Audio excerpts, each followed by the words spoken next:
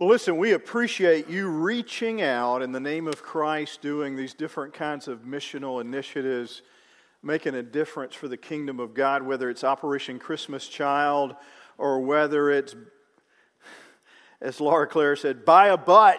We appreciate you buying a butt, but also, I want to say you're an awesome church. Let me tell you why.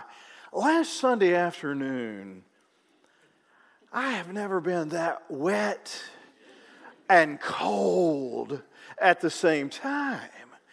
And I got to tell you, with our food truck fest event here at Martha Bowman, it was the debut of it. It was the first time we had done it. And I got to tell you, the weather was horrid. And it was hard to be positive. It started at 4, at 3:30, I was thinking, what have we done? But by 5 o'clock, there were lines with people standing with umbrellas and parents coming and bringing their kids into this room where we broke down the chairs and we had inflatables, and the parents were so grateful because the kids had been cooped up for days. And the band continued to play without getting electrocuted. It was incredible. And so I want to thank our staff for helping to coordinate it. They did an awesome job. I want to thank our volunteers for getting out there, working hard as some of the tents became kites. Things were flying around. I want to thank you for showing up. Gang, it was a witness by the fact that you came. Some of you weren't able to. We understand that. But some of you were able to come, and it was a gift to the church and our gift to the community. And I was amazed at the folks that showed up. Our parking lot was full. The upper parking lot was full, and they kept coming and going. And so thank you. You're awesome. Martha Bowman's a great church, and you are the people of God, and it showed last week. Our text today is James 3 in our series on James, and I'm going to read that. Follow along with me, and then you've got message notes. I encourage you to follow along there too. Not many of you should become teachers, my fellow believers, because you know that we who teach will be judged more strictly. We all struggle in many ways. Anyone who is never at fault in what they say is perfect, able to keep the whole body in check. When we put bits into the mouths of horses to make them obey us, we can turn the whole animal. Or take ships as an example. Although they are so large and driven by strong winds, they are steered by a very small rudder wherever the pilot wants to go. Likewise, the tongue is a small part of the body, but it makes great boast.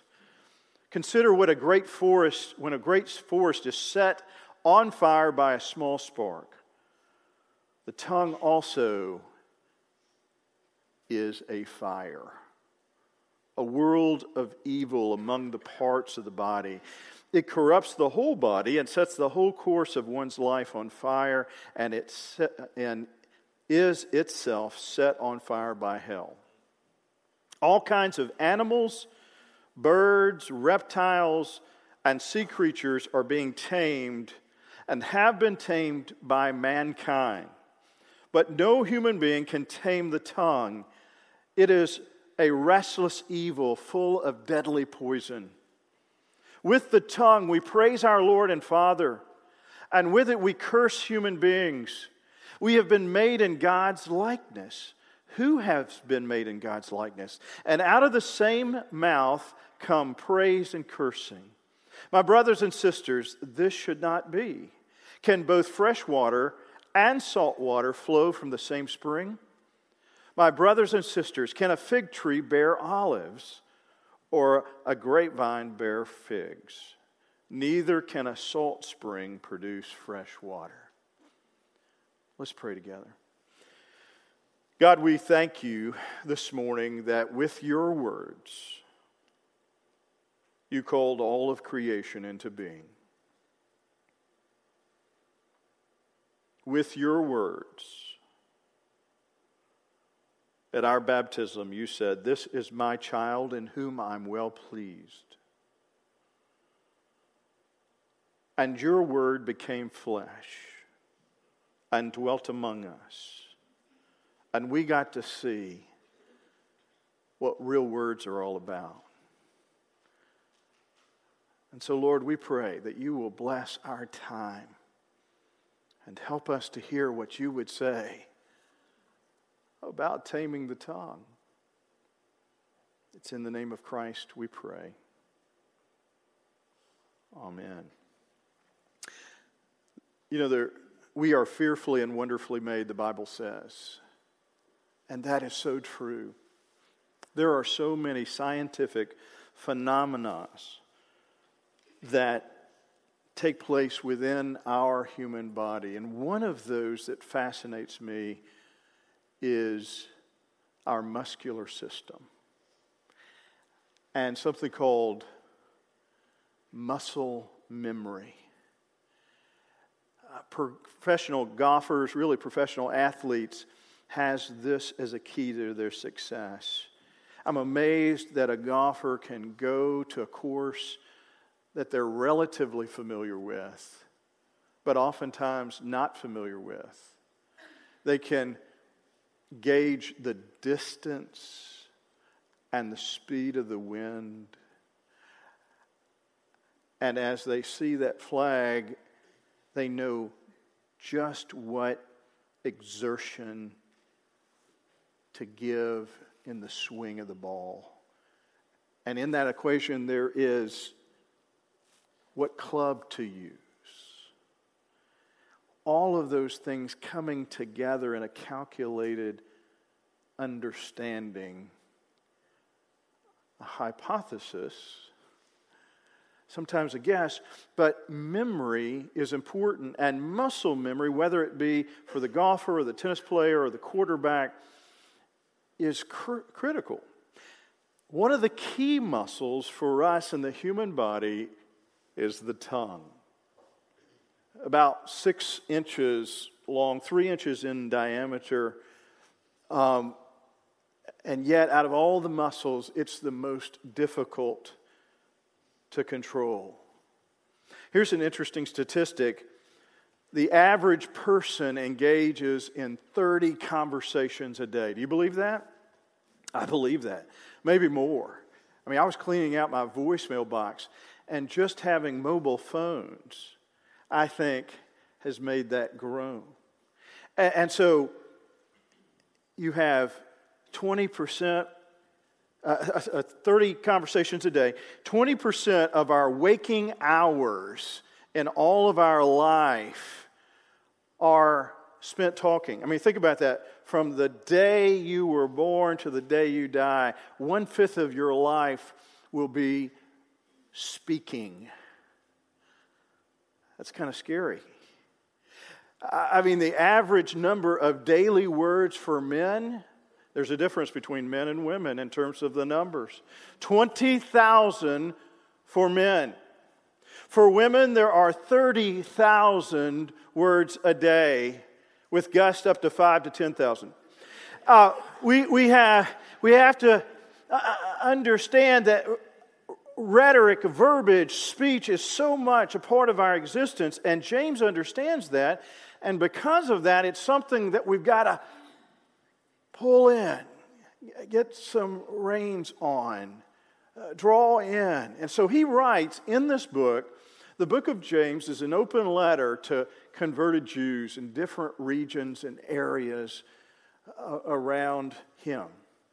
And Christians have been dispersed, and he's writing them.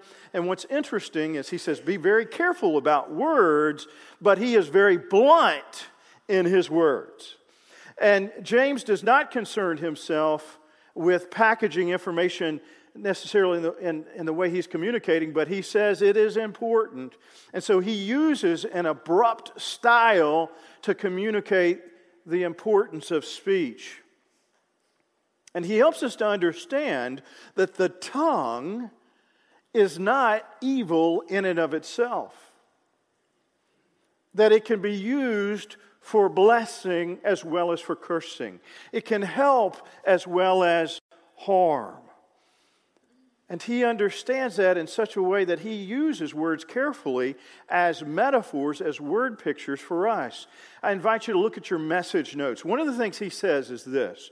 As he uses these metaphors, he is saying to us, words have the power to control our destiny. I believe that. I believe that the words we speak have so much to do with our lives and much to do with our understanding of who we are and our perspective and even our future. And he says this, when we put bits into the mouths of horses to make them obey us, we can turn the entire animal. There's a guy in our church who has a number of horses, and he travels and rides them.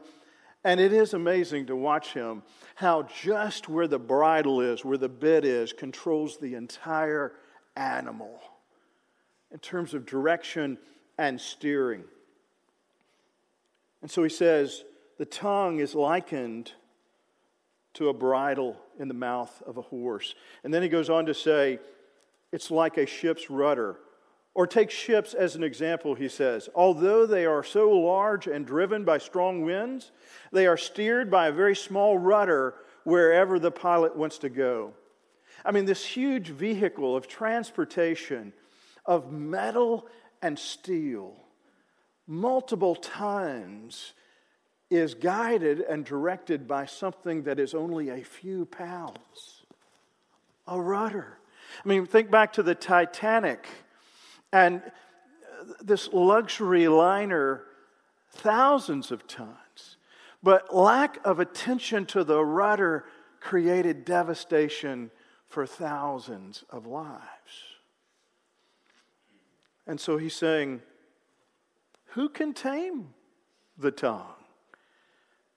I mean, it controls our destiny. Be careful. It also, he says, words have the power to cripple our relationships if we're not careful. Words can cripple our relationships. And he uses the word picture of a fire, a wildfire. Likewise, the tongue is a small part of the body, but it makes great boast.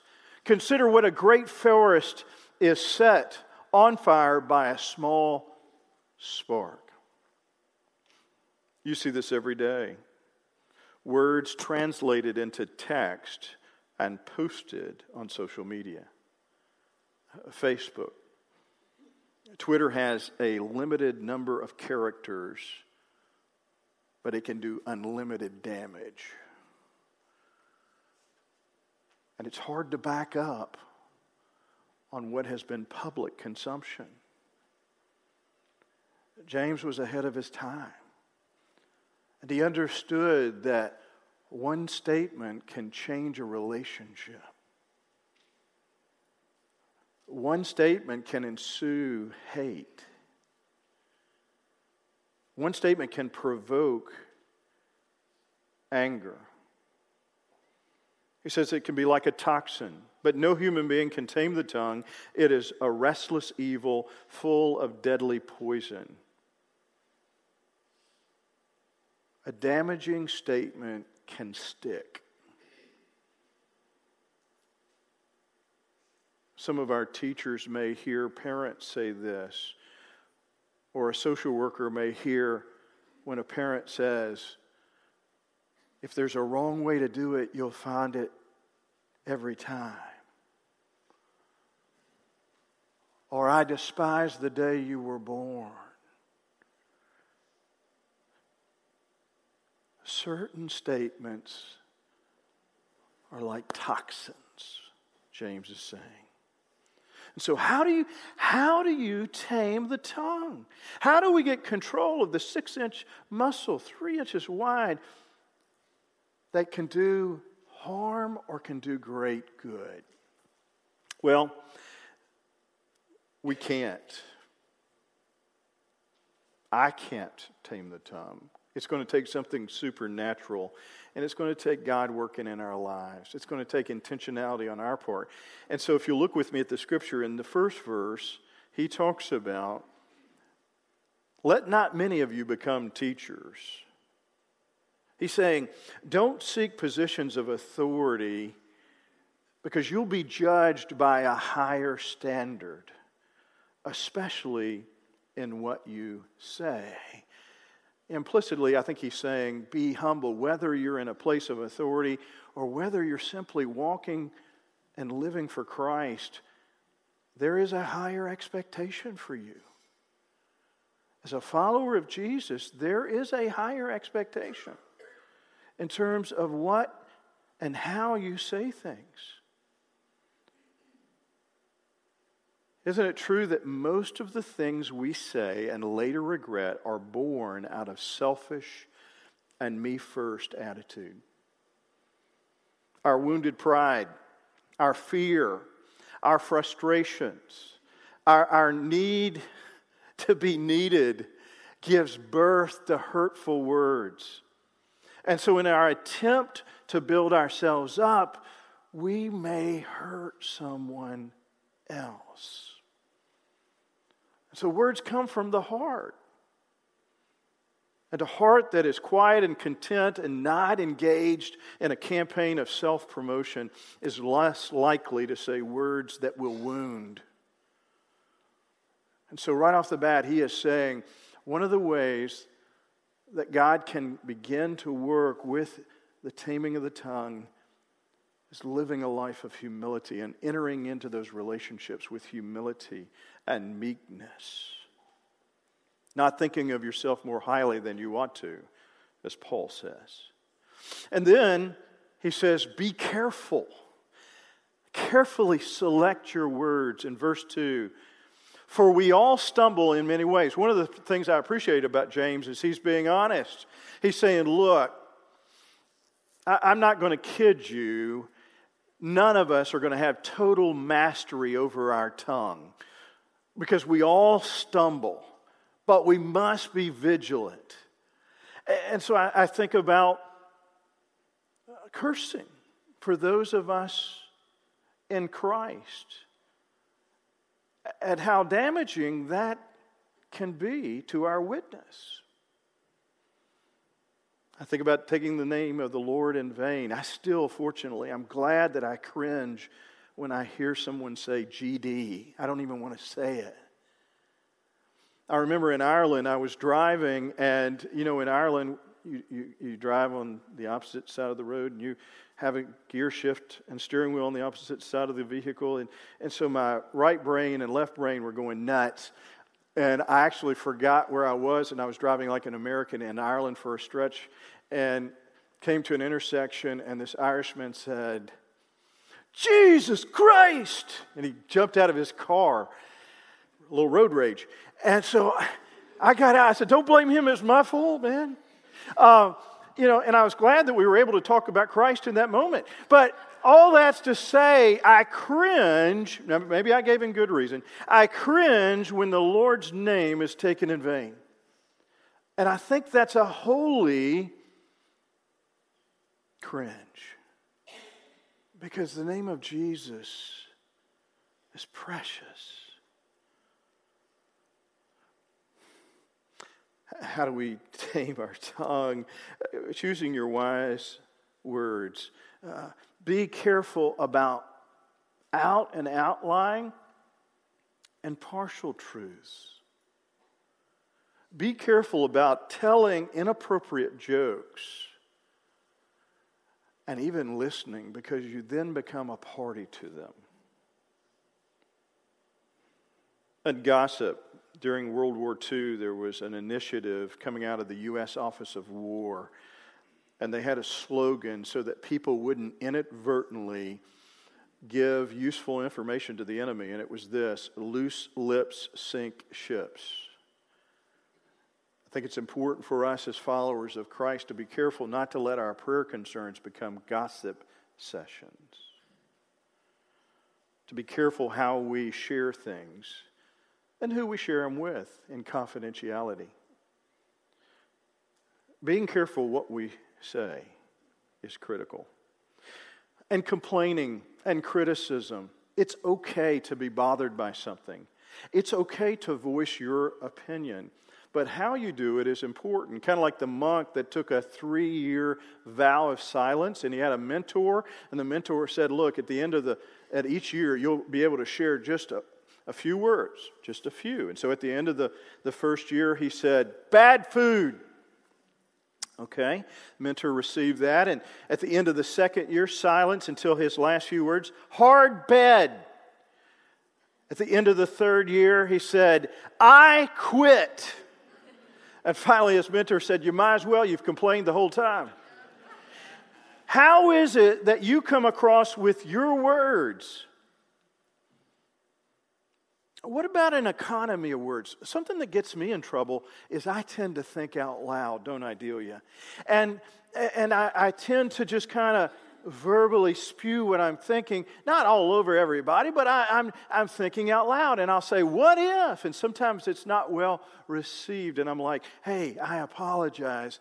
I'm just kind of thinking out loud. You got to be careful with that, and also you got to be careful with trying to use an economy of words. My oldest son, Jacob, who's now 25, and he's using words in a good way in China as he teaches biology to Chinese students. But one day, as an adolescent, he was at home, and we were getting ready to eat, and his mother was wrapping up, Delia was wrapping up, fixing supper. It had been a long day for her, and he got in what we call an argument with her. You ever been a part of one of those? Have you ever been an observer of that? Where you see it's not going well and it's not going to end well, right? And so they were in this argument.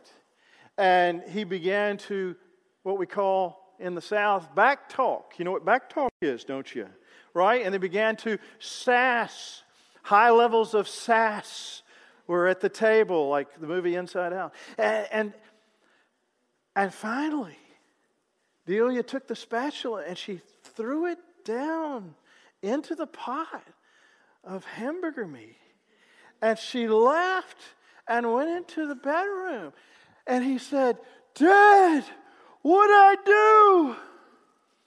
I said, son, I could have helped you. I couldn't get to you quick enough. You didn't know when to shut up. An economy of words is important. And then finally, I want to say this. Forgiveness is critical. He admits we all stumble. We're never going to have a mastery of this thing called the tongue. And there have been things that have been said to you, words that have hurt, words that have harmed. If you're in a marriage, you've experienced that. If you're in a workplace, you've experienced that. If you're in a church, you will experience that.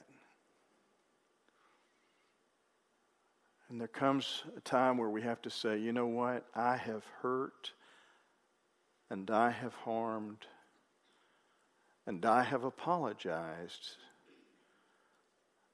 and I move on. And in the same way, you need to allow that person to be freed up. Here's good news as I close out. How do we tame the tongue? Yeah, be humble. Choose your words carefully. Forgive yourself and forgive others. But Christ died on the cross for you and me, and He took on all those words that I said. In fact, He took on all those words that were said to you, and He embodied those. And He descended into hell and defeated death and overcame death and overcame those words so that we could overcome those words. And with the resurrection power that is available to us and with the power of the Holy Spirit and the fruit of the Spirit called self-control, there is a way that we can use our tongues, our speech, to bless. Will you not bless someone this week with your words? Take the inverse of the toxins that could possibly come and give a blessing to someone. Share with them how they're a child of God and that they're loved. Let's pray together.